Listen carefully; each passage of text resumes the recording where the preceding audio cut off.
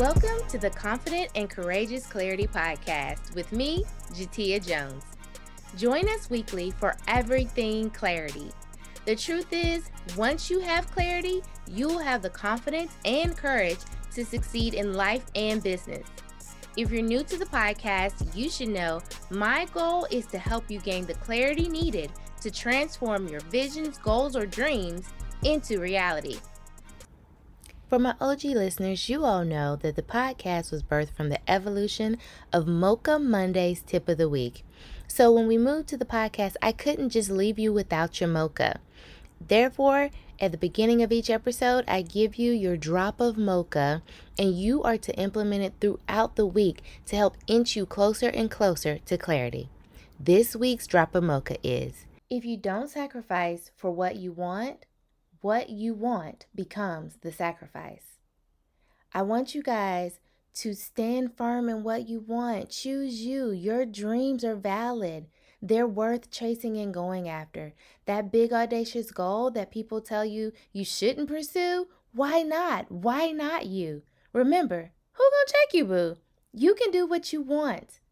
And always remember, if you don't sacrifice for what you want becomes the sacrifice. Don't regret not chasing after your dream one day. So now let's jump into this week's episode.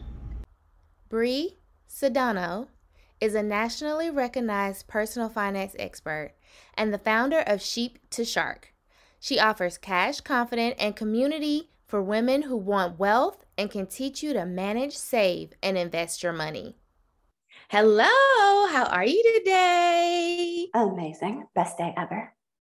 I love it. I'm so excited to talk to you again this week to share your mindset and your thought processes with the world, but especially my multi-passionate entrepreneurs out here and my solopreneurs transitioning into real entrepreneurship with teams and things. And so would you just tell the people who you are and what you do? Sure. My name is Bree Sedano, and I'm a money coach. I own a business called Sheep to Shark. And what I basically do is I help get more money in the hands of good women. Like that's what I do. I used to sell stocks and bonds and mutual funds, and my clients were coming to see me and they were not having problems that would be solved with better mutual fund choices. They were coming to see me and they were like, Bree, I make a lot of money. I'm still in debt. Bree, I want to quit this job and start my business. Bree, my kids are about to go to college and I'm still paying on my own student loans. Like, basically, what am I doing wrong here with this money?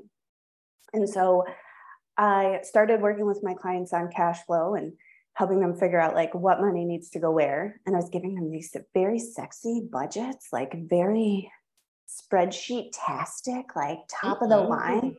And then they weren't doing them. And I was so butthurt about it. And so then I was like, all right, well, these are smart, successful, amazing people. Like, what's going on here? And so then what I realized is like, for most people, a financial plan isn't really enough. And so then we started working on habits to go with their plan, and that worked better, but it wasn't like, it was good, but it wasn't like really hitting the mark. And so then we started working on mindset, habits, and a plan. And then we started to really see some good results. And then we added in a layer of like emotional intelligence to go with the mindset, to go with the habits, to go with the plan. And then we started knocking it out of the park. You add in a little like community with that. And now all of a sudden, these clients are set up for long-term wealth building success. And so once I started having like a level of impact, and really, I love doing the nerdy cash flow work and getting into people's mindsets and figuring out like, oh, this one time when your mom told you couldn't have a lollipop, you made it mean that you're never going to have what you want for the whole rest of your life. Let's just change that idea. And so then I started Sheep to Shark. Actually, just this week is my fifth birthday for Sheep to Shark. And and so that's what I do. And so my work is kind of split into two. So some of the work that I do, I have like a membership where anybody can join, W-2 workers, starting a business, a small business, and people kind of come in and learn those basics of wealth building. And then I have a high-end, high-ticket, high-touch mastermind for women already doing six figures who are working more towards seven figures. Was that all the things? I love it. Yes. And happy birthday. This is so exciting. So when we first talked, the thing that really stood out to me is one, your heart for your people, and then two, your journey to get to Ship to Shark, right? So you really understand the drive and the motivation behind business and money and a real why. And so the emotional intelligence piece was amazing because so many people, especially those that are at the 9 to 5, trying to leave the 9 to 5, already doing the 5 to 9, they think it's all the tips and the tools and we tell them all the time, it starts with your mindset, right? And they always don't embrace it as much as they should. But the emotional intelligence piece and connecting the dots, for those who follow the podcast for a while, you know about the ABCs to clarity, and C is connecting the dots from your past, present to where you want to go, as well as connecting with people. And so I was thinking, oh my goodness, we have to have her on because she knows all the buzzwords. And she's like my best friend in my head and she doesn't even know it. And so let's dive in a little bit more into, no. Let me rewind because I'm excited if you can't tell. I want them to know all the things. So a good portion of them have already switched over to full-time entrepreneurship. And of course, who doesn't want to scale their business and their baby to 7 figures? So this is a great episode for those of you who are on your way there. That's where you desire to be. And those of you who are trying to get there. So I know you have like these 6 points to actually be able to scale your business from 6 to 7 figures. So I'm gonna just follow your lead. So what's our points today? Yeah, so I'll just open up and share. So my business, so we when I started, I think the first year I started in June, and I did about 80, almost 90,000, like high 80s. And then the next year we almost doubled. And then the next year again, we almost doubled from that. And then last year we went from about 300 to just over 500. And that was a lot of growth happening really, really fast. And I learned some lessons, maybe not the easiest, most gentle way. And so when I look back in hindsight about growth and really growing a business and scaling it, these are some of the things that I learned. So the first thing is, at first, when we first get started, revenue is king. Like when we first get started, we have to make that money. Like, because if you're not making money, you can't quit your job, you can't buy groceries, you can't do anything. And so, and for most of us, when we first get started, it's just us. We're just on our own. Maybe we have a little support from a VA or like a contractor of some sort, but we don't have like a team yet. And so revenue is a cool focus, and that really works.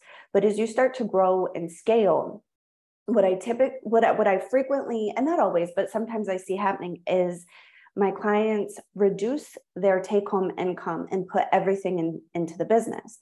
And really what happens there is that we get to this place where we feel like we're living, where we kind of feel like our business is a house of cards, like, because we're on the brink of starvation, where we're growing and flourishing, and we look very successful from the outside. People be like, "Hey, girl, I see you on socials, and you're doing great," and you're like, "Dude, my own bank balance is like, not right, not there."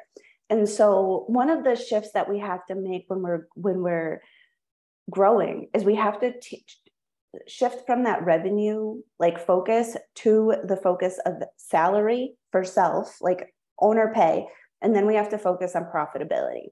And when the way that I kind of explain it to my clients is that we want to think of our role in our business is really twofold. Because if you're working in your business, you are, you're not like a technical employee, or maybe you are, like I get paid like payroll, right? But we do work in the business, and we need to be paid as an employee for what the literal work that we're doing in the business. And then we want to be paid as an owner for owning the business. Now, as time goes, we're hoping to set up enough systems and build enough team that eventually we're just the owner, and we're not doing that technician work. If you've ever read what is it, the E-Myth. And so we have to really look at those things, because we don't want to build a business that's built on free labor. Like it's a highly ineffective. So that's one of the first shifts that you really want to do. And it sounds obvious, but so many entrepreneurs chase revenue And because we see the Two Comma Club awards and we watch people make a ton of money, and like, you know, we get a little like, maybe we compare ourselves a little bit, like, and that revenue piece. Like, what's funny is I've been to a few funnel hacking lives, and I don't know if you're, you told me that, Samir. So, you know, ClickFunnels and all the things. And it's so funny because sometimes you see people getting these Two Comma Club awards, but you know them personally, and you know that they spent $992,000, you know, $992,000 to make that $1 million. And you're like, right. What are we really celebrating here? What are, because by the time you build out the ads and you spend all the money on the ad spend, you know, it's very easy to get wrapped up chasing that top line revenue. So that's that as you grow and scale, you have to shift your financial focus from revenue to being able to pay yourself consistently, appropriately, and then making sure that your business is profitable. And you can, it doesn't, the order that you do that in, you know, some people don't take a salary, they only take owner distributions, but it's the point that you're, one, being paid adequately for the work that you're literally doing, and you're taking a profit as a business owner. You should be able, you want to be focused on those two things, no matter like the semantics of salary or draw or whatever. It doesn't exactly matter as long as they're on point with that. Let's dive into that really quickly, because you're so right. And I try to tell people all the time that no one buys your desperation. And when you're focused on revenue, you normally end up going into desperation mode at some point in time, right? Because like you said, it's like, my personal bank account does not look like I'd want it to look. Or if you quit the 9 to 5, it doesn't look how it used to look, right? You're used to that paycheck coming in twice a month, whether you went to work or not, right? And so I attempt to really force the focus on the why, your effect versus the effect, right? And it keeps you on track with actually selling the thing that they want, right? Selling the result that they're buying, because they really don't buy products and services. They buy results of those products and services. And so most individuals don't go into it thinking about taking a owner's draw, because they're like, I'm going to do the work until I can make the profit, and then I'll just pay myself. And so I'm so happy that you brought up both of those things, because if something happens to you, then what, right? The business can't function around just solely you. So my solopreneurs going into entrepreneurship with the team, they really, really need to understand that and have that as a North Star or as a focus, so that they're not just working for free the entire time the business is functioning and calling it a business, because they are expensive. So like you said, if you're putting in almost $1 million and then you hit that $1 million in revenue, what are we really celebrating? Because you made like $2, if that. Yeah. And when we want to replace ourselves, if we were working for free, that becomes very, very difficult. So as we want to replace our tasks, we're not going to get anybody else to do it for free. So if you underpay yourself, your business won't be literally financially strong enough to replace yourself. And you'll always be chasing. It just puts you in a space of always chasing. And so what that does is it changes the time frame a little bit. Like and patience, I think, might be probably the best word. It's like sometimes we get a little urgency around our time and like how fast this is supposed to happen. I will tell you, I thought for sure I was going to make $1 million my first year in business, which, like, when I look back on it, I'm like,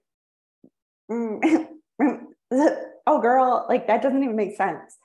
And you know, that set me up for a time, like mentally, this place of always feeling like I was behind, always feeling like I was rushing, always feeling like somehow like there was something wrong here because I wasn't there yet. And none of that is true. But it doesn't matter, because that's the place I was making decisions from. And that really caused me personally to chase a lot of revenue as opposed to like profitability, which is, and I'm going to share this with you because I think it's so funny. Because, like, listen, when I work with my clients, I see very, very clearly all of the things going on for them because I'm not them. I get that objective point of view. I get to look at their money and it's just math to me. It's just math. I get to look at their systems and I'm like, oh, you're leaking here. I can see this. because to me, it's not my baby. It's not my money. It's just math. It's just math and a business structure. Like ding, ding, ding. And I would say, like, if you asked me a question, I would look at your math and I would look at your business and I would tell you with absolute certainty, here's the problem. And here are 3 different potential ways we could solve it. Like, here's what we could do here. And none of us have that level of objectivity when it comes to our own junk, which honestly is annoying if you ask me, but it's like super annoying. Cause like when I look at somebody else's stuff, I'm like, oh, crystal clear, perfect. But when it's my stuff, my feelings are all wrapped up in it and my past effort is all in it. And my feelings of failure or success or stupidity or like whatever else is all tangled in to the way that I approach everything. And so I want to just mention that because I think it's really important that we're gentle with ourselves as we're going, because it's very, very difficult to maintain that clarity. You said in our last thing that clarity is like I don't think you said the word dance, but it's yes. And so it's like, you're going to be clear and then you're going to be confused. You're going to be clear and then you're going to be confused. And making sure that we keep our eyes on that, being able to pay ourselves properly and being able to take a profit really helps with not rushing and getting impatient and trying to grow a business unsustainably that's going to be like top heavy or not top, whatever, and tip over. Do you know what I mean? Yeah, definitely. Exactly. You hit the nail on the head, because I tell people that all the time. And, people are like, well, why can't you? I can't do as effectively for myself what I can for others. And that's the importance of community, is I have to have others that can pull out of me the things that I need to be clear. I can get it to a certain point, but like you said, we're human and you have to give yourself that space and grace for 1, human error, and 2, realizing that you do have emotions. Even though, I tell people all the time, I'm a thug, I don't cry, but I do at the end of the day. And so you need someone else to help you be able to do that. And that is the important piece. Yes. Wonderful. So the second thing that I think is really important that when we look at growing and scaling is when we get started, we're going to be real scrappy. Like there's a certain level of scrappiness when you're doing that 5 to 9 and you're just getting started and you're doing things that are a little outside of your wheelhouse. And, we're investing maybe a little recklessly on our own credit cards or doing stuff because that's where we are. Right. Well, as we want to grow and scale, we really want to put standards in around the way that we behave, the way that we treat ourselves, the way that we act in our business, because when we're first getting started, we make a little reckless investment. And I don't want to say reckless like bad, but like that initial investment in like whatever you're doing where you're like, I hope this works, right? Like when I hired my first business coach, it was $10,000 for a 6-month coaching program. And I was making like $3,000 a month at the time. I borrowed all of the money. I didn't have that money. I borrowed it. And so that felt wild to me. That felt real reckless. Like it didn't feel like a great financial decision. And that being said, I'm a great investment. So it paid off. It was fantastic. But is that same like white knuckling it, holy crap, decision-making around investments and business growth and other things, like that's not the vibe as you grow and scale, because it leads you to being on a bit of an emotional roller coaster, and it leads to really like chasing the next best thing and trying to like a lot of like shiny object syndrome, and especially like with marketing, for example, because that's usually the place where people focus when they want to scale, is like lead gen and sales, right? And so one of my mentors, his name is George Bryant. He's got a podcast too. Actually, I was just on it. If you go on my Instagram, you'll probably see it. But one day I was talking with him and I was like, all right, we got to do the email list and we got to do this chat bots and we can do this. And I could do organic and we could do the paid ads. And he's looking at me and he's like, wow. And he like leans in. He's like, you know what marketing works the best, Brie? And I was like, what? Tell me your secrets. And he's like, the marketing you do.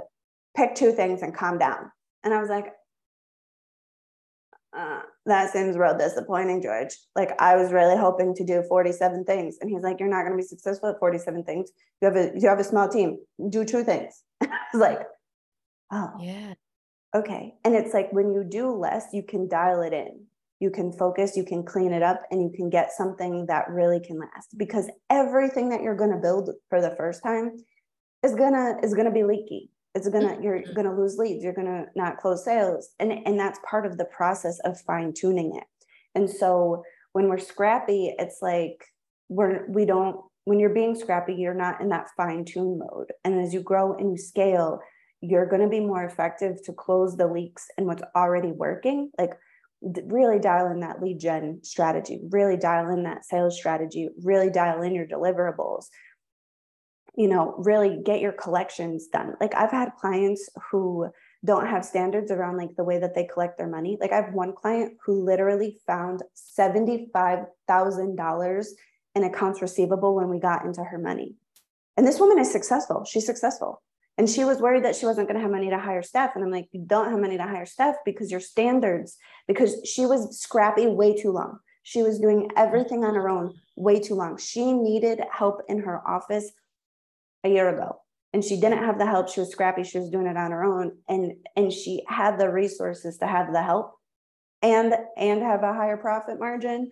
But it's like, the thing about it is it's scary. The thing about hiring is scary. Building a team is scary. Having having people's livelihoods on your shoulders is scary. But that's really how you're going to grow. And so we want to do that really from a place of like standards, and not just throwing. And listen, you're going to throw a little spaghetti at the wall. Like, you're going to see what sticks. You have to try stuff to see whether it works for you. You have to do it to see whether or not you like it, which, again, very annoying if you ask me. Like, very annoying, because you're like, ooh, we're going to do it this way. And then you're like, actually, I don't like this. Actually, we're never going to sell this way again. I'm not into that. Right. And so it's this,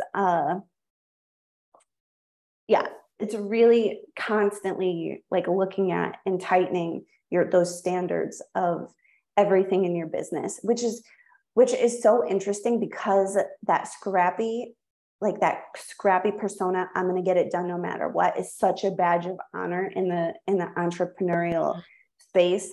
And so it's like, we have to kind of put that down and be like, I'm bougie. We're not doing it that way. We're getting this dialed in. We're fine tuning here. I take first class flights. I'm not scrappy anymore. I can be scrappy. I know how to do it. I'm resourceful. But at this point, standards, baby, standards. Right. That's like the whole goal of becoming an entrepreneur. Normally, it's like for the freedom and the opportunity to be bougie. Right? It's like, no, I have these bigger dreams and visions. And in order to be able to do those things, you truly have to put things down and not do all the things and accept that clarity's in the doing, no matter how annoying it is, because it is very annoying. I do agree. Yeah. And at this stage, this is the stage where really we master the no. You have to master the no. Like, when we're first getting started, it's like, yes to every opportunity, yes to every idea. Yes, we're going to try it. We're going to throw that spaghetti. We're going to see what sticks. And when you get into standards, the no becomes so much more important than the yes, because the no is what protects your time. The no is what protects your team. The no is what keeps you on track from getting derailed with whatever good idea you heard on the internet today. Maybe I'm talking about myself here, but I'm just saying, like, that no, that my life is well. that those boundaries for what we do with our time and space become so, so important. Yeah. Love it. I love all of that. So on point. You get very protective over your time and your talents, and you are quick. Well, speaking for myself, I am quick to say no. At this point, when you're right, when you're focused on the revenue, you say yes to everything, because you're like, $1 is better than no dollars. And you quickly learn that that's not the truth. All clients aren't the best clients, and their money isn't as good as the other. So you say no to get the perfect or the ideal client, because then you have the energy to do more, because you're not fighting with clients, and you end up with better walking and talking billboards because they were the ideal client. So And it's really like, if you haven't said no to a client just because you maybe don't like them, maybe it's not the best fit, maybe they need too much customization to make whatever you do work, like that is such a power move. You'll feel your standards increase when you're like, actually, I'm not the best fit for you. I don't think this is going to be the best for you. You know, like, let me recommend, I actually think you need an accountant or a divorce lawyer. Like, sometimes people come see me and they're like, I hate my husband because and I'm like, so actually, this isn't a money problem. Yeah. So actually, this isn't, which is funny. Sometimes I work with couples, and it's like, sometimes it's a money problem that causes a marriage problem, and sometimes it's a marriage problem that causes a money problem. And I will only solve one of those problems. Like, if it's a marriage issue, you need to come see me once your marriage is in good shape, because then I can work with your money. Are you with me? And so it really becomes like that is very, my light bulb just went off, because I tell people a lot of times, once you gain clarity, I see that, well, the immediate thing is you go through the shedding process, right? Whether it's family, friends, and normally relationships. So you either realize you married the right person, or you realize you married the wrong person. And yeah, it's a lot of letting go of people, places, persons, or things, right? And so when you said that, I was like, that totally makes all the sense in the world. That is either a marriage problem or a money problem that caused a marriage problem. So yeah.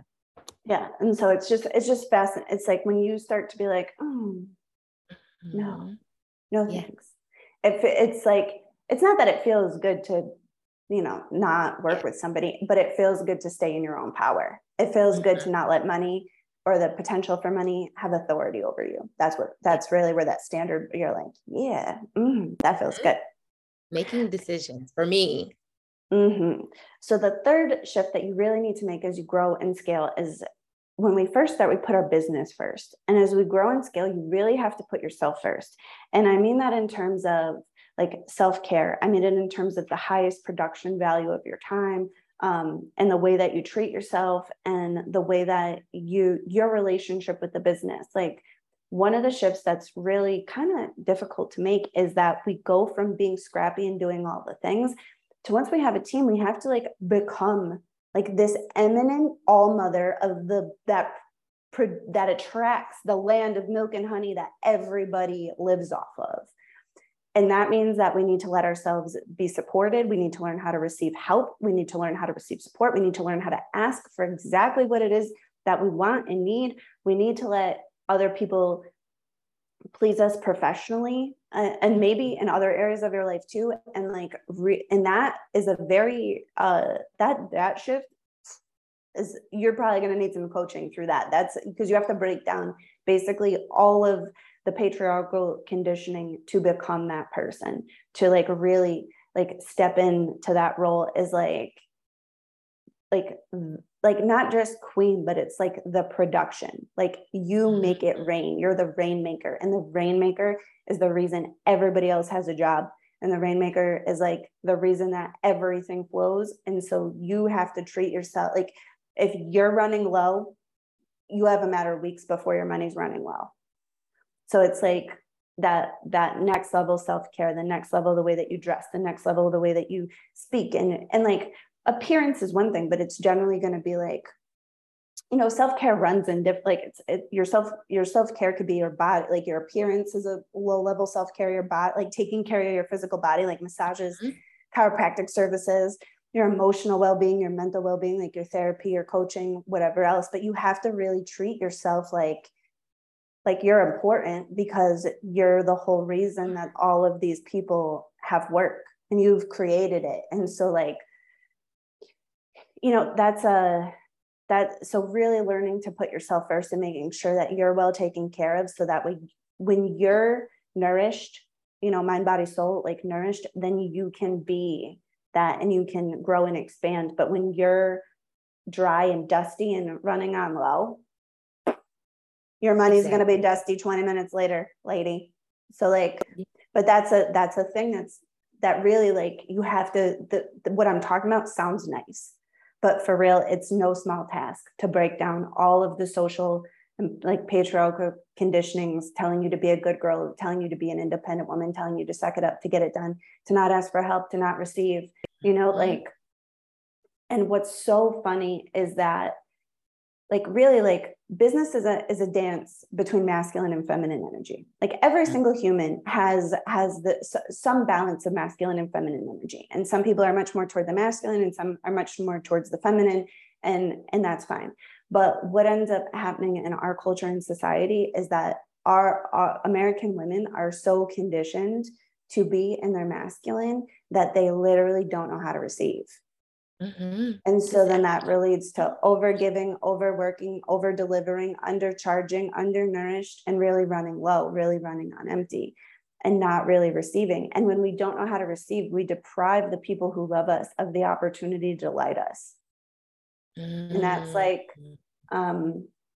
it's just a real thing. And so, I'm saying this and it sounds like, oh, what a good problem to have, but it's, you have to really break down, you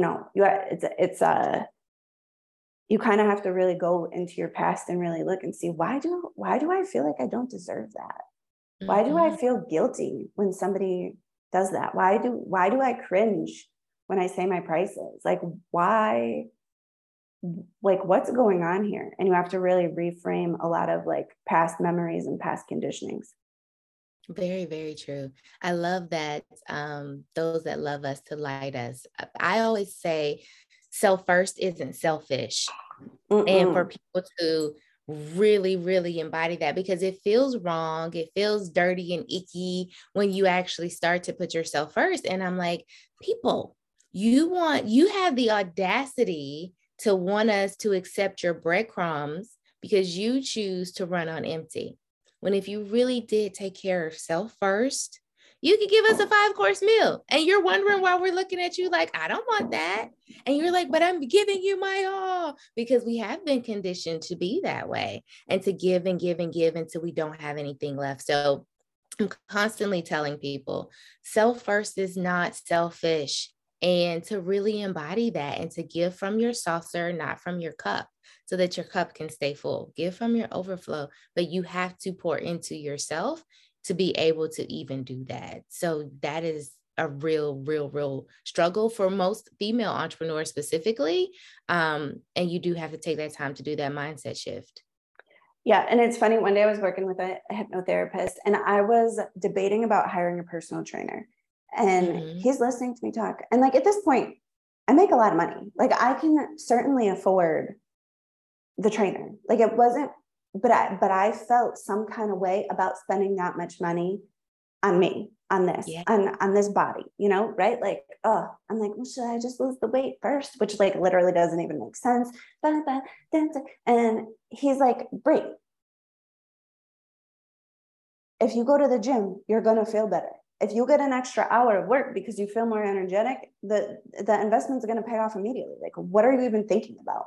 And it's just so funny because that hypnotherapist is a man. And so he didn't have that conditioning. So when he's watching me like kind of wobble in it, he's like, what are you even talking about? The investment is well worth it. You're going to see a return immediately. Like, why are you paying me to talk about this? Like, and I was like, oh, all right. And then you go and then you feel better and then you look better and then you feel more confident because you feel better and you look better and you're, and like, and then that just becomes the standard. But at first it's hard. It is very hard. So very true. And a lot of us don't even realize that it is a self-worth issue, right? We feel like it is a logical, analytical numbers issue. And it's so not. It really boils down to self-worth. Yeah. And your entire relationship with money basically reflects your relationship to your own sense of worthiness. Like that's like so much of my work is really reflecting back to people how amazing they are. Like honestly, one of the things that breaks my heart in my work every single day is that I have these amazing clients, like women doing big work in the world. Like I've one of my clients literally got an endowment she runs a nonprofit organization. She's in Indianapolis. She literally changed her mindset enough that she's given her entire nonprofit team a raise. Like she's on the leading edge of like standards for how we treat nonprofit workers, because nonprofit workers are generally serving less fortunate while literally starving to death, right? And so I actually just read, she just put a post up that her whole team is getting paid $18 an hour. That's like their minimum wage. And I was like, love it. And it's so wild because sometimes my clients who are just so amazing, just like literally see their little broken bits. They see the cracks. They see the places where they're not successful. They see their struggles. They see the path. And I'm like, don't you see how effing amazing you are? Don't you see? But they don't. And so like, that's like really like so much of my work is just reflecting to them like, oh, hey lady, you're amazing. You're brilliant. Yeah. You're doing big work. You're making ripples. Like you're a gift, like, you know, like, and we're just so conditioned with like shame and guilt around things like, you know, clients like not wanting to show up because they're not the right size or shape. They're like, what? And it's wild. I mean, I've totally also me, just saying. Listen. Yeah, like, this is so true. And it is sad because I mean, it's kind of like we were saying earlier, we can do for others what we sometimes can't do for ourselves.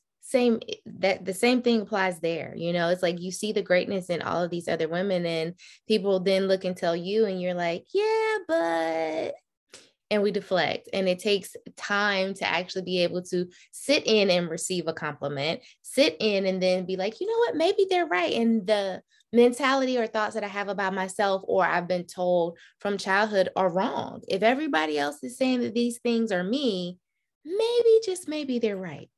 Yeah. So one of the next things it's really important to kind of shift, and this one's quick, is going from I to team.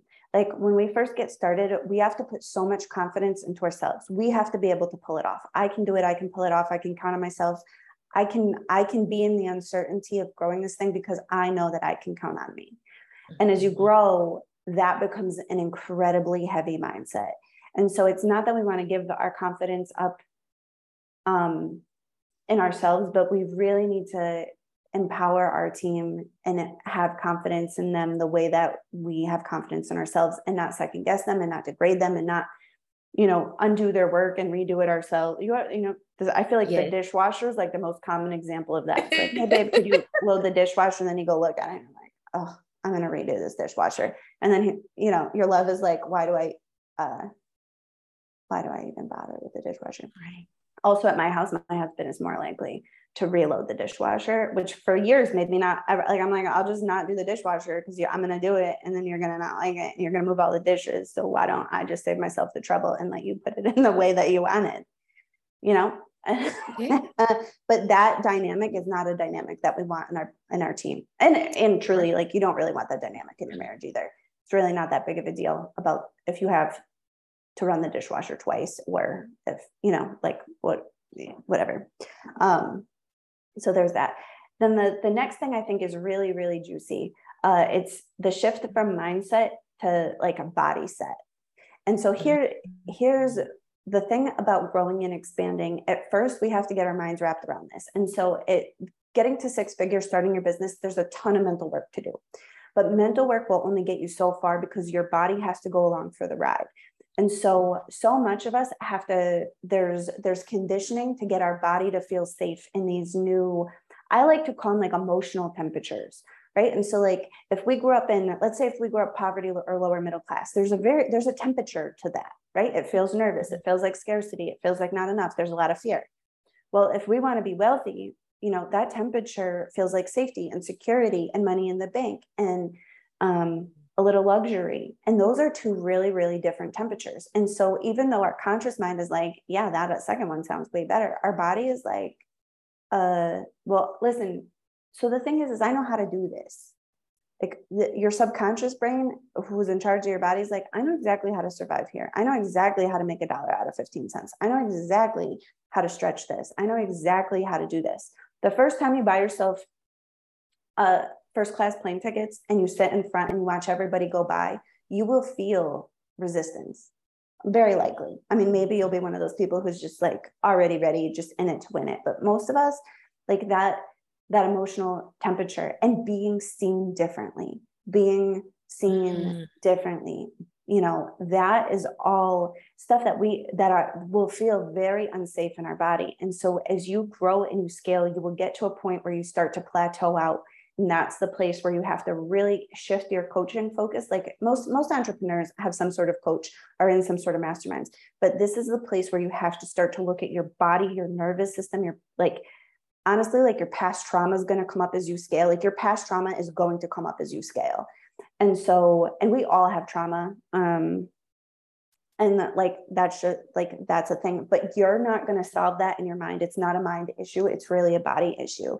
And so a lot of times people get deeper and deeper into their mindsets. They go to more and more like high ticket coaching and whatever else, when really it starts to become a body issue. And so that's something very important to notice, because your nervous system you literally want to take your physical body onto that airplane, and your mind doesn't pay the consequence to your body. Like your conscious mind is like, oh, the body's upset about something, and your body will be like, listen, get me out of here, right? So it's like the example I like to give that I think really brings this home is like, you can get, like, let's say you're going to go into your boss's office and ask for a raise. I think this is a situation we've probably all been through. Yeah. And in your mind, you're like, here are the 52 reasons I deserve a raise. Here's the comps based on what other, Here, here's all of the reasons, mental. Okay. And then you sit in your office with your butthole puckered for like 3 weeks about the appointment with the boss, because your body is so afraid to go and ask for the thing. Your voice quivers. Your body squirms, your hands get sweaty. And so like, that's, I think, like a very nice, easy example to be like, my mind is on board with this 100%. And my body, not so much. And so you have to get the body on board to be able to grow and scale, because self-sabotage is always a subconscious thing. Like nobody's consciously like, well, it's Tuesday and I'm going to undo all the work I did yesterday with my self-sabotaging, that's not a conscious mind function. It's a subconscious mind function. And so when we push our body into places where it's afraid, it's very likely the subconscious will get in a fight, get hurt, get sick, drop something, break something, lose our passwords, spill coffee on our computer, like whatever it takes for us to not do this thing that scares us so much. And so really, as you grow and scale, you have to shift out of that mind. Like, and it's not shift out of mindset, but it's make sure that you add in that component to make sure that your body's ready, willing, and able to come along for the journey. And it's really like, you have to stretch your nervous system's ability to hold emotions. That's a ton of the work that I do with my clients, is because like you could get there in your mind. Your mind will get to the good stuff way before your nervous system. Yeah, that is so very true. I don't know if you've watched Umbrella Academy on Netflix, but I binged the new episode recently. But basically, there are these superpower kids, and their awful father places them in positions that causes their subconscious to want to run away, to want to self-sabotage. And he's trying to push them past that in order to get them comfortable or acclimated in such spaces that they will be able to use their superpower to the best of their ability. And that's what I kept thinking about as you were saying, push past, right? Sitting in first class and your body is just totally freaking out as people walk by and look at you in a different manner. But placing yourself in those positions that are going to cause you to level up, and your subconscious is trying to fight you to keep you back in your normal, right? And you're like, no, this can be a safe place too. I survived this, and first class felt good. And I love the drinks and the food and getting off the plane first, So yeah, that is a perfect analogy. And reality that we don't realize because you don't realize your subconscious is taking over. And you just start to do the things that cause you to stay in here and not move forward. And that's generally where you'll see patterns show up. So like, Mhm. you know, so sometimes clients will have like patterns of big losses. Like they'll get to certain pinnacles of success and then lose it all, and then get to a certain pinnacle of success, lose it all. Like generally you'll see patterns happening at the edges of where your body can tolerate. Yeah. And so it's really important to be aware of that and to be gentle with yourself as you go and you grow. But that's the place where, more books about mindset, more books about like it's really an embodiment practice that's really necessary to get you past. But listen, I want to say mindset work is really, really important in the beginning part of a journey. In the beginning part of a journey, you have to look at your belief structures, your judgments, everything that you think is right and wrong, and really rewire that so that way your brain is able to imagine, your brain is able to desire, your brain is able to formulate these plans. But then the body's got to get on board with doing the actions. And is like, so like, I'll tell you, like for myself, so I'm working on a book and I'm really hoping this book's going to be a New York Times bestseller. And so the marketing for a New York Times bestseller is probably going to be 150 podcasts and as many TV interviews as I can possibly get. Well, that means I'm going to have to be seen by hopefully 1 million people. That is still to me a little terrifying. Yeah.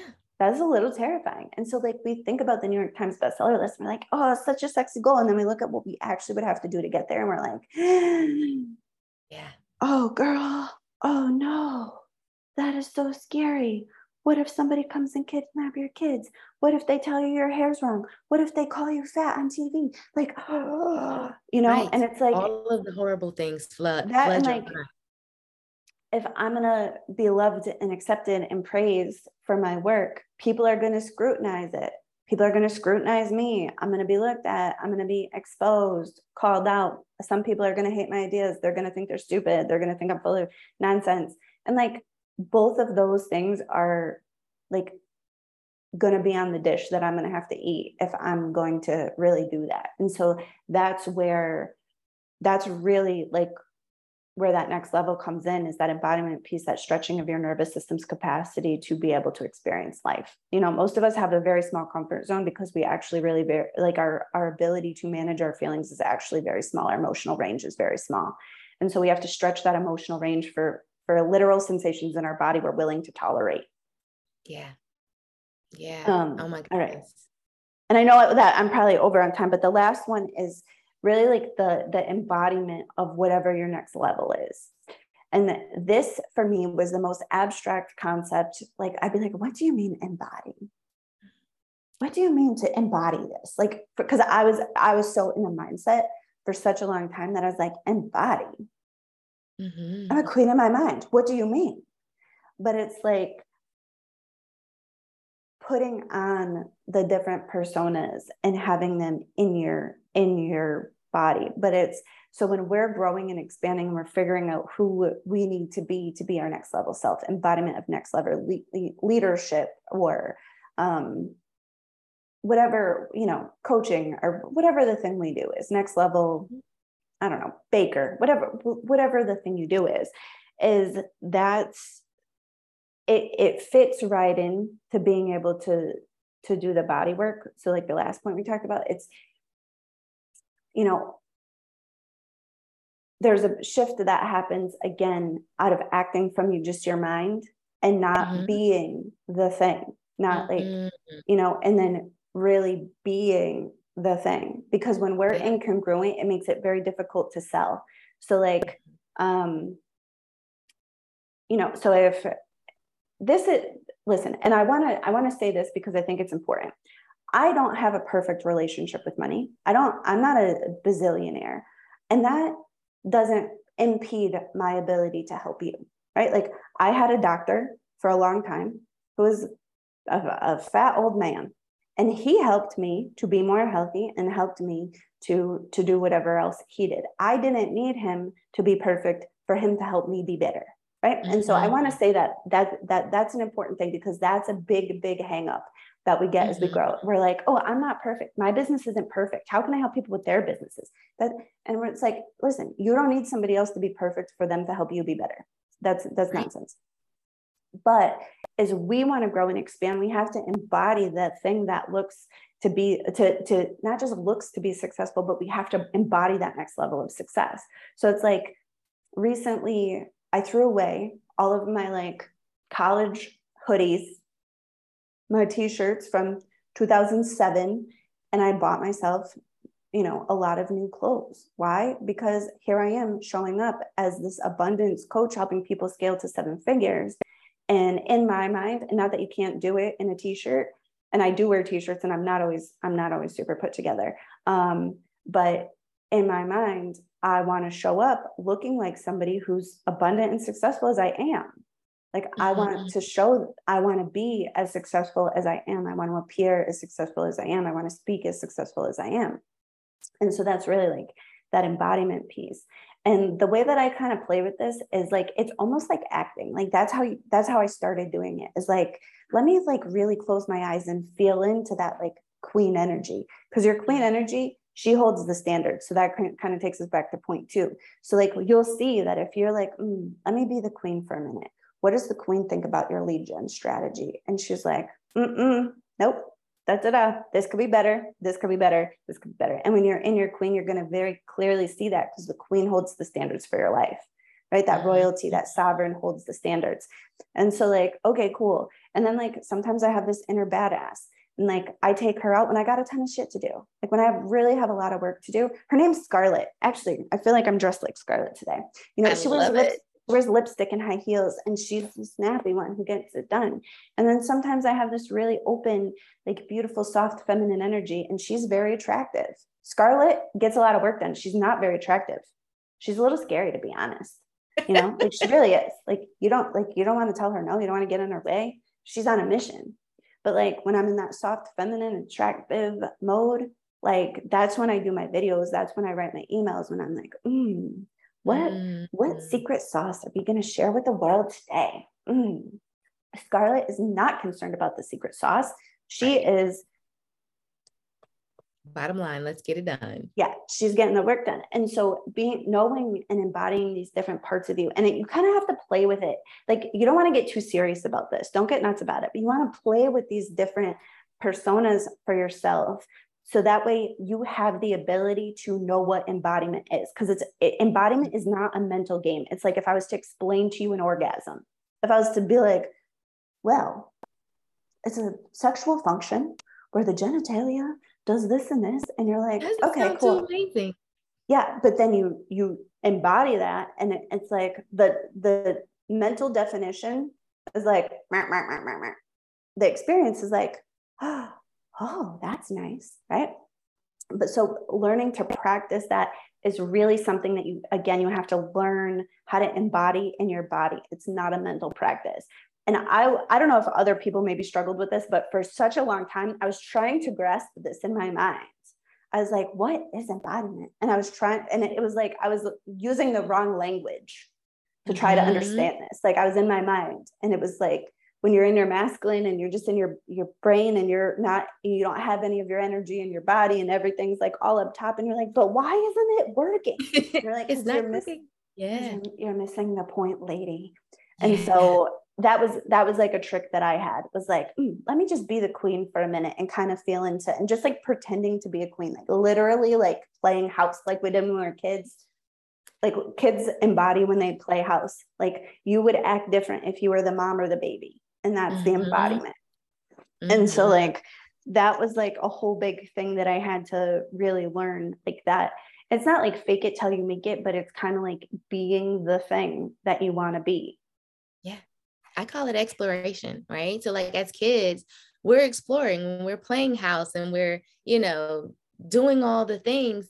That's your exploration phase, and you, without judgment, allow yourself to freely do what your mind takes you on a journey to do, right? So you can play house, and it lends you to a lot of realizations that empower you to be who you're going to be as an adult. And a lot of times those are interrupted, you're now 5 years old. You should be doing da da da da. Stop playing with, and then when you circle back to that as an adult, you embody the judgment and not allow yourself to go on that journey again. And I always think of like Beyonce, Sasha Fierce, when she goes on stage, right? She has to become, and then she's also Queen Bee, but then she's also Beyonce. And now she also has Beyonce. So she has Who's that? I don't know that one. Beyonce is my favorite. Beyonce is like, she's the one that has the grill fangs, the diamond encrusted fangs, the short blunt bob, and she's still sexy and she's still powerful, but she can blend in any environment. And she's the one that's like ruling sexy. She's like the really, really, really sexy one. Oh, all right. Okay. I'm into it. All right. Yes. I love Beyonce. Love her. Yes. Love. And so, yeah, I love her Beyonce personification. But I love how she bounces back and forth to allow herself to let her body, right, be in those positions and be in those places and survive that. Because just regular Beyonce is the girl from Texas that's kind of like, I'm gonna sit back here, right? Yeah, I mean, if you really think of the level of sensation that your nervous system would have to handle to be on stage, lights blinding you in front of a massive, massive crowd of people screaming at you. I mean, it sounds very exciting, but I mean, that has got to be time, it's very terrifying. Yeah. And so if you had this whole persona, Sasha, who could go out there and rock it and do the things and do the dance and she's untouchable. Yeah. And then, you tell Sasha her hair's terrible, or she's too fat, or she's off key, or whatever. And she's like, I'm amazing. I don't know. But you might say that to regular Beyonce, who's just a regular human. And she'd be like, was I off key? And Sasha Fierce is like, your ears are off key. Yeah, you're wrong. It's you. Yeah. It's your problem. Bye. That part. Exactly. Oh my goodness. This has been so amazing. Like, so absolutely amazing, because this is definitely, I feel like anybody at any level of entrepreneurship, or even just thinking about entrepreneurship, can relate to these things, because it's life at the same time. They just roll over and affect your money when you apply to business. And so I guess my last and final question is, because I know you work with people who are at six figures, how do they prepare to be the person to work with you? Because I know everybody's going to be like, oh my God, I need her in my life. But they're not at that point. So what are some suggestions that you may have to get them prepared to be your perfect client? So honestly, they want to sharpen those skills to get them to six figures. At six figures, listen, from getting to 0 6 figures, you do have to do some mindset work, but really the skills that you really want to get are going to be your lead gen. They're going to be your sales skills. They're going to be your deliverables. They're going to be tightening that stuff up, because then once you have those skills, then it's really just getting you off to the moon. But there's no amount of mindset work, there's no amount of embodiment work that is going to help you to make money if you can't sell.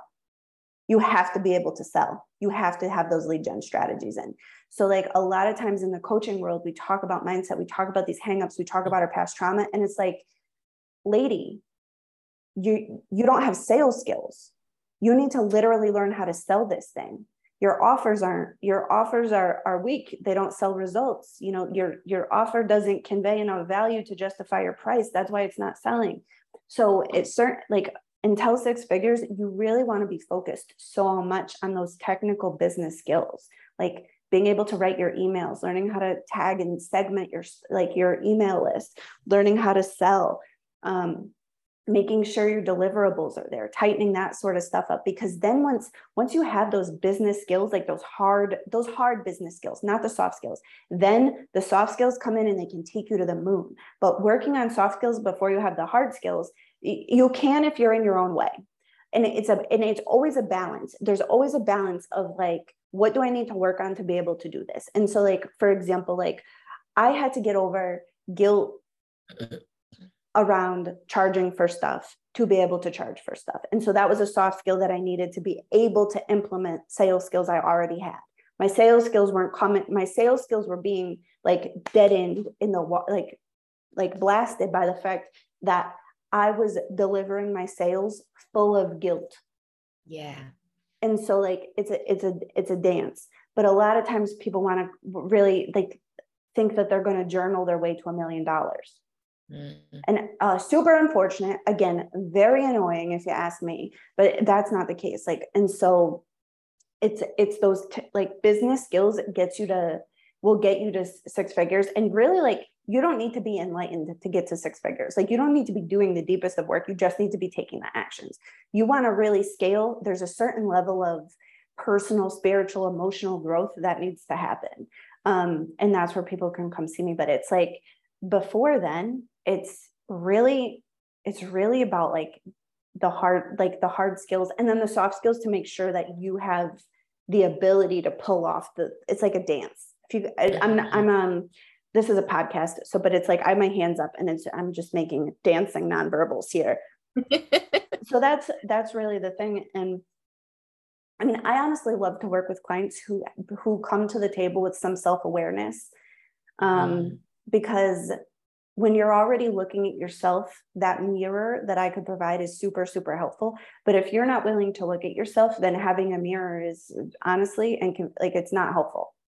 Like, if you're not willing to do the things. But when you're in the space of getting to your first six figures, it's lead gen and sales and deliverables. Like, it's really sales. Like, you need to learn how to sell.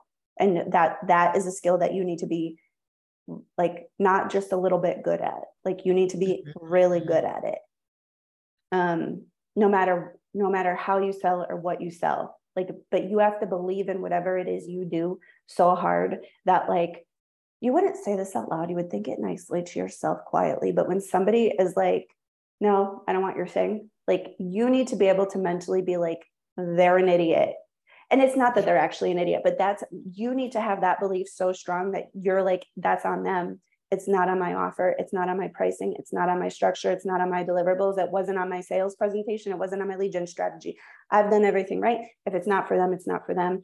Bless and release. But if you're wishy-washy and you're like, well, was my lead gen not right? Was my sales not good enough? Was my deliverables not there? Was my price wrong? You're gonna have a tough time. So you need to get to that place where, like, those technical skills are so that when somebody is like, hey, not right for me, you're like, okay, cool. Like, I am taking 0 from that. And at first, and the thing about that is, at first, you're not going to have that, because at first you're going to need that feedback. You're going to need that feedback at first. You know, like, at first, if you're getting price objection after price objection after price objection, something, you got to look at your offer, you got to look at your sales, you got to look at your deliverables, you got to look at what you're selling. If the results aren't there, if you're getting price objection after price, you know, like, at first you need the feedback, but then you get to a place where you're like, okay, cool. Everything's dialed in. If it's not right for you, okay, I'm not changing anything about what I've got because it works. Exactly. You know, that it takes some practice to get to that point. But yeah. Once you get there and you truly believe in your stuff, then you're good to go. You're really good to go. So I know you have a timeline to get on. I do have a few questions that I would like to ask you. Please. Let's see here. I should have had these already pulled up, but I was so engulfed in today's conversation because it's so good. Okay. And so the first question that I ask everybody is, what is something that you've had to accept about your past, present, or future to equip you to reach the level of success that you would like in your business? I had to accept that I am a predator. And I don't mean that in like a ferocious kind of way, but like, the thing is I'm going to get what I want no matter what. And that like really puts it like, and I'm like the way that I do stuff is like, you know, for a long time I was a stockbroker and I was selling, but from this place of like, no, I don't want too much. I was like a skinny, starving lion. And it's like, that's not healthy. Like I am a lion. And I know my business is sheep to shark, but like if I had an animal, I'd be a lion. And I'm sure as shit not going to be like a skinny, starving lion where you could see its ribs. Like that's what I am. And so I had to like really accept that about myself because I didn't want to be that. I didn't want to be that person who was a salesperson. I didn't want to be that person who was like, and I'm not ruthless in any kind, like but like I'm 100% getting what I want. And if you're not helping me, like it's cool, get out of the way. Like I'm 100% doing what I want. And I had to accept that about myself because I was watering myself down and being so wishy-washy before I'd embrace the fact that like I'm powerful and I'm going to do big things and I'm doing it the way that I want to do it. And I'm not abiding by these social contracts and I'm not playing myself small and I'm not dimming for anybody else's comfort. And that before I'd accepted that about myself, I was a skinny lion, sorry about making sales. I was a skinny lion, sorry about charging what I charge, and I'm like, I'm over that. If it's not right for your budget, that's fine. If it's not right, you know, like I don't owe you affordability.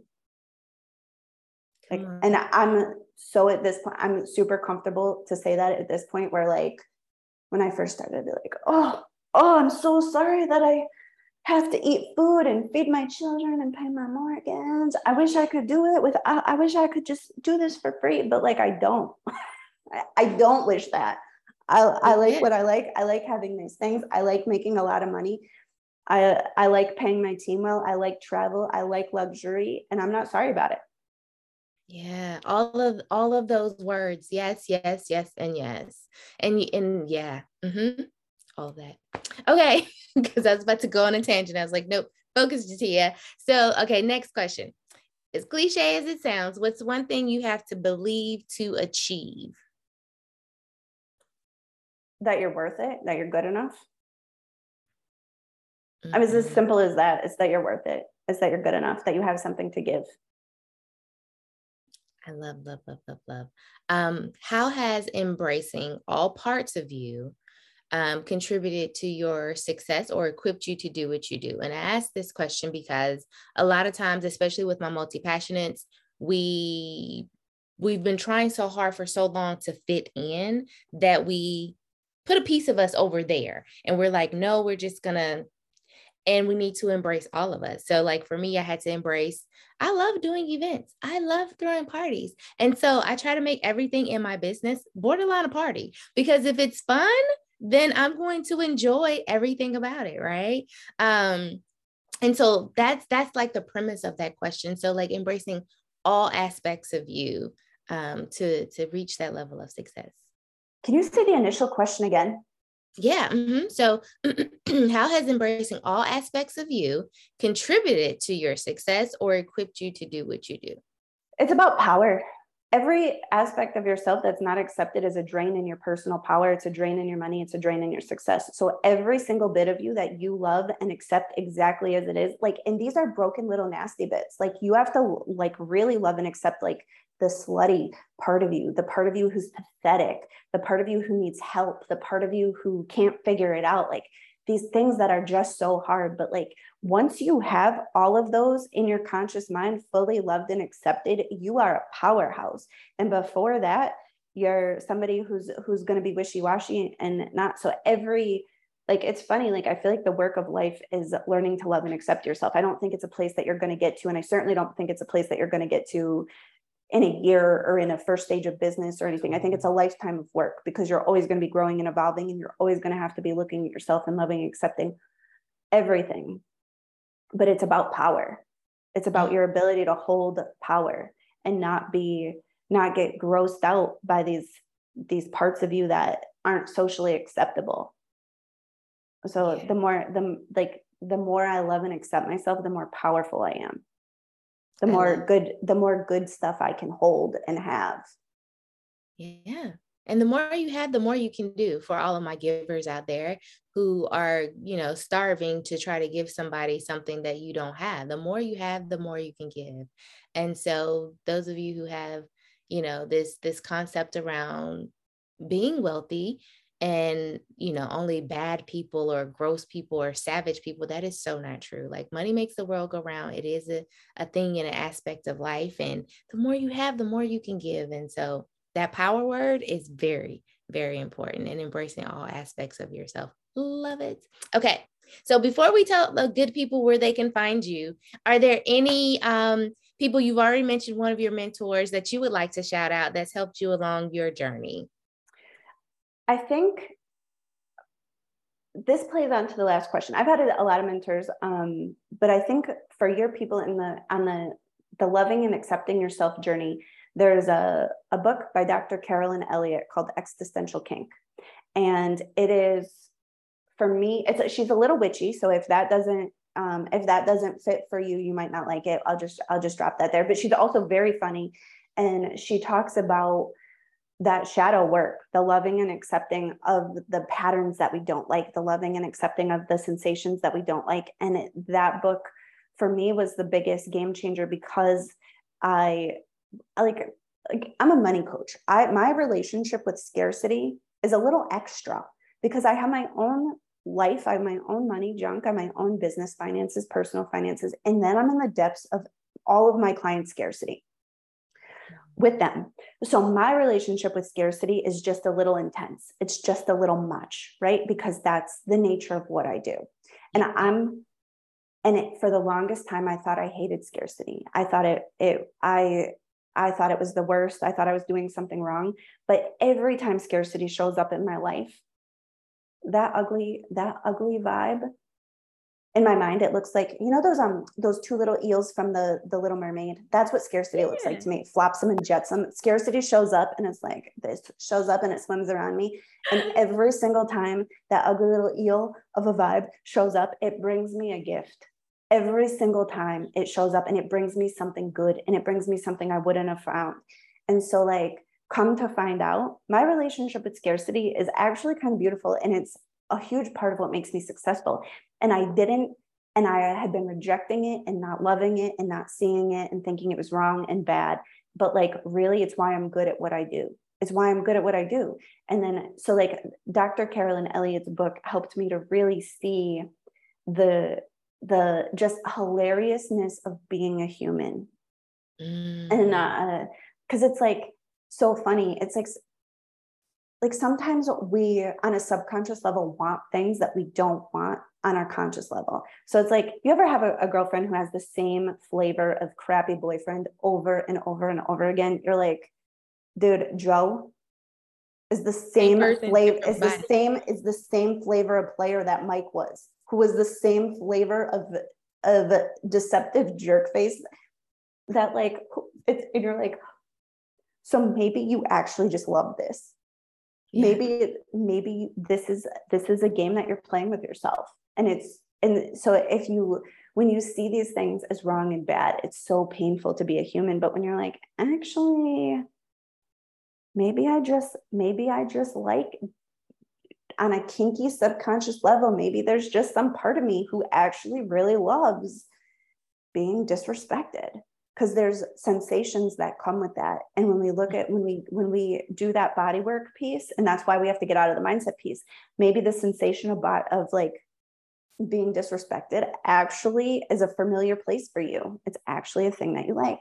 So for me, scarcity was scarcity for me is a familiar place. And for the longest time, I thought I hated it. But the truth is I don't. It's very exciting. And my ability to tolerate it is what makes me good at my job.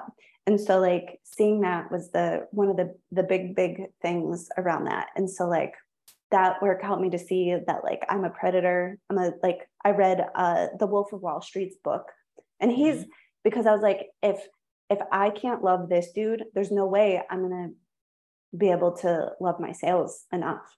If I can't love this ruthless, kind of skeezy, not kind of super, super scumbag dude for his sales abilities. I mean, he misused his power. But then he turned it around and he did great work, right? Like he's doing sales coaching and helping people change the world and helping people make money. But at first he did it wrong, which is like part of his process. It's part of the journey. But if that's the thing about all of our gifts, it's like insight, for example, I'm super insightful. That's the gift I give to my clients. My insight is sharp. It is incredibly sharp and I'm surgical with it.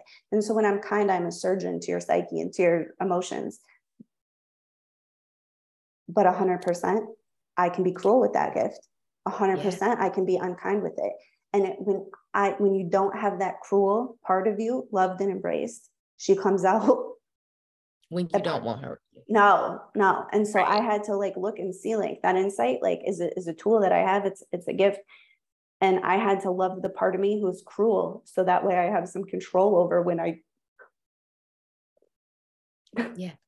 So that way I have some control. And so that way I wouldn't just like be at a party, see something that's the truth, drop it sharply and hurt somebody's feelings.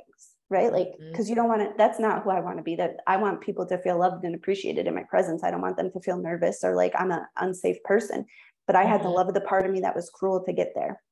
And so Dr. Carolyn Elliott's book called Existential Kink really helped me do that. Really helped me see those things. So that was my mentor. Thank you. Definitely adding that one to the Audible. So yeah, I love that. Thank you for sharing. And so let the people know how they can find you so they can keep up to date and whenever they're ready, actually come and join your tribe. Beautiful. I'm Sheep to Shark on Facebook, Instagram, and YouTube. And there's a ton of videos. There's a ton of content that's available for free on like YouTube, Facebook. And we have some stuff on Instagram too, but not as much content on Instagram. So you could find me any of those places and I would be happy to have you. Well, thank you. All of that will be in the show notes. And I thank you for your time and your talents. This has been so good. I mean, I really could talk to you longer, but I know you have things to do. So thank you again. Oh, it was my pleasure. Thank you for having me. I hope you enjoyed this episode and took notes. If not, go back and listen again after you grab some pen and paper. Bree provided a wealth of information. And if you're looking to find her and play with her, her favorite platform is Facebook. The link to find her is in the show notes. So go check her out, go join her group, and show her some love. Thank you for joining me on another episode of the Confident and Courageous Clarity Podcast.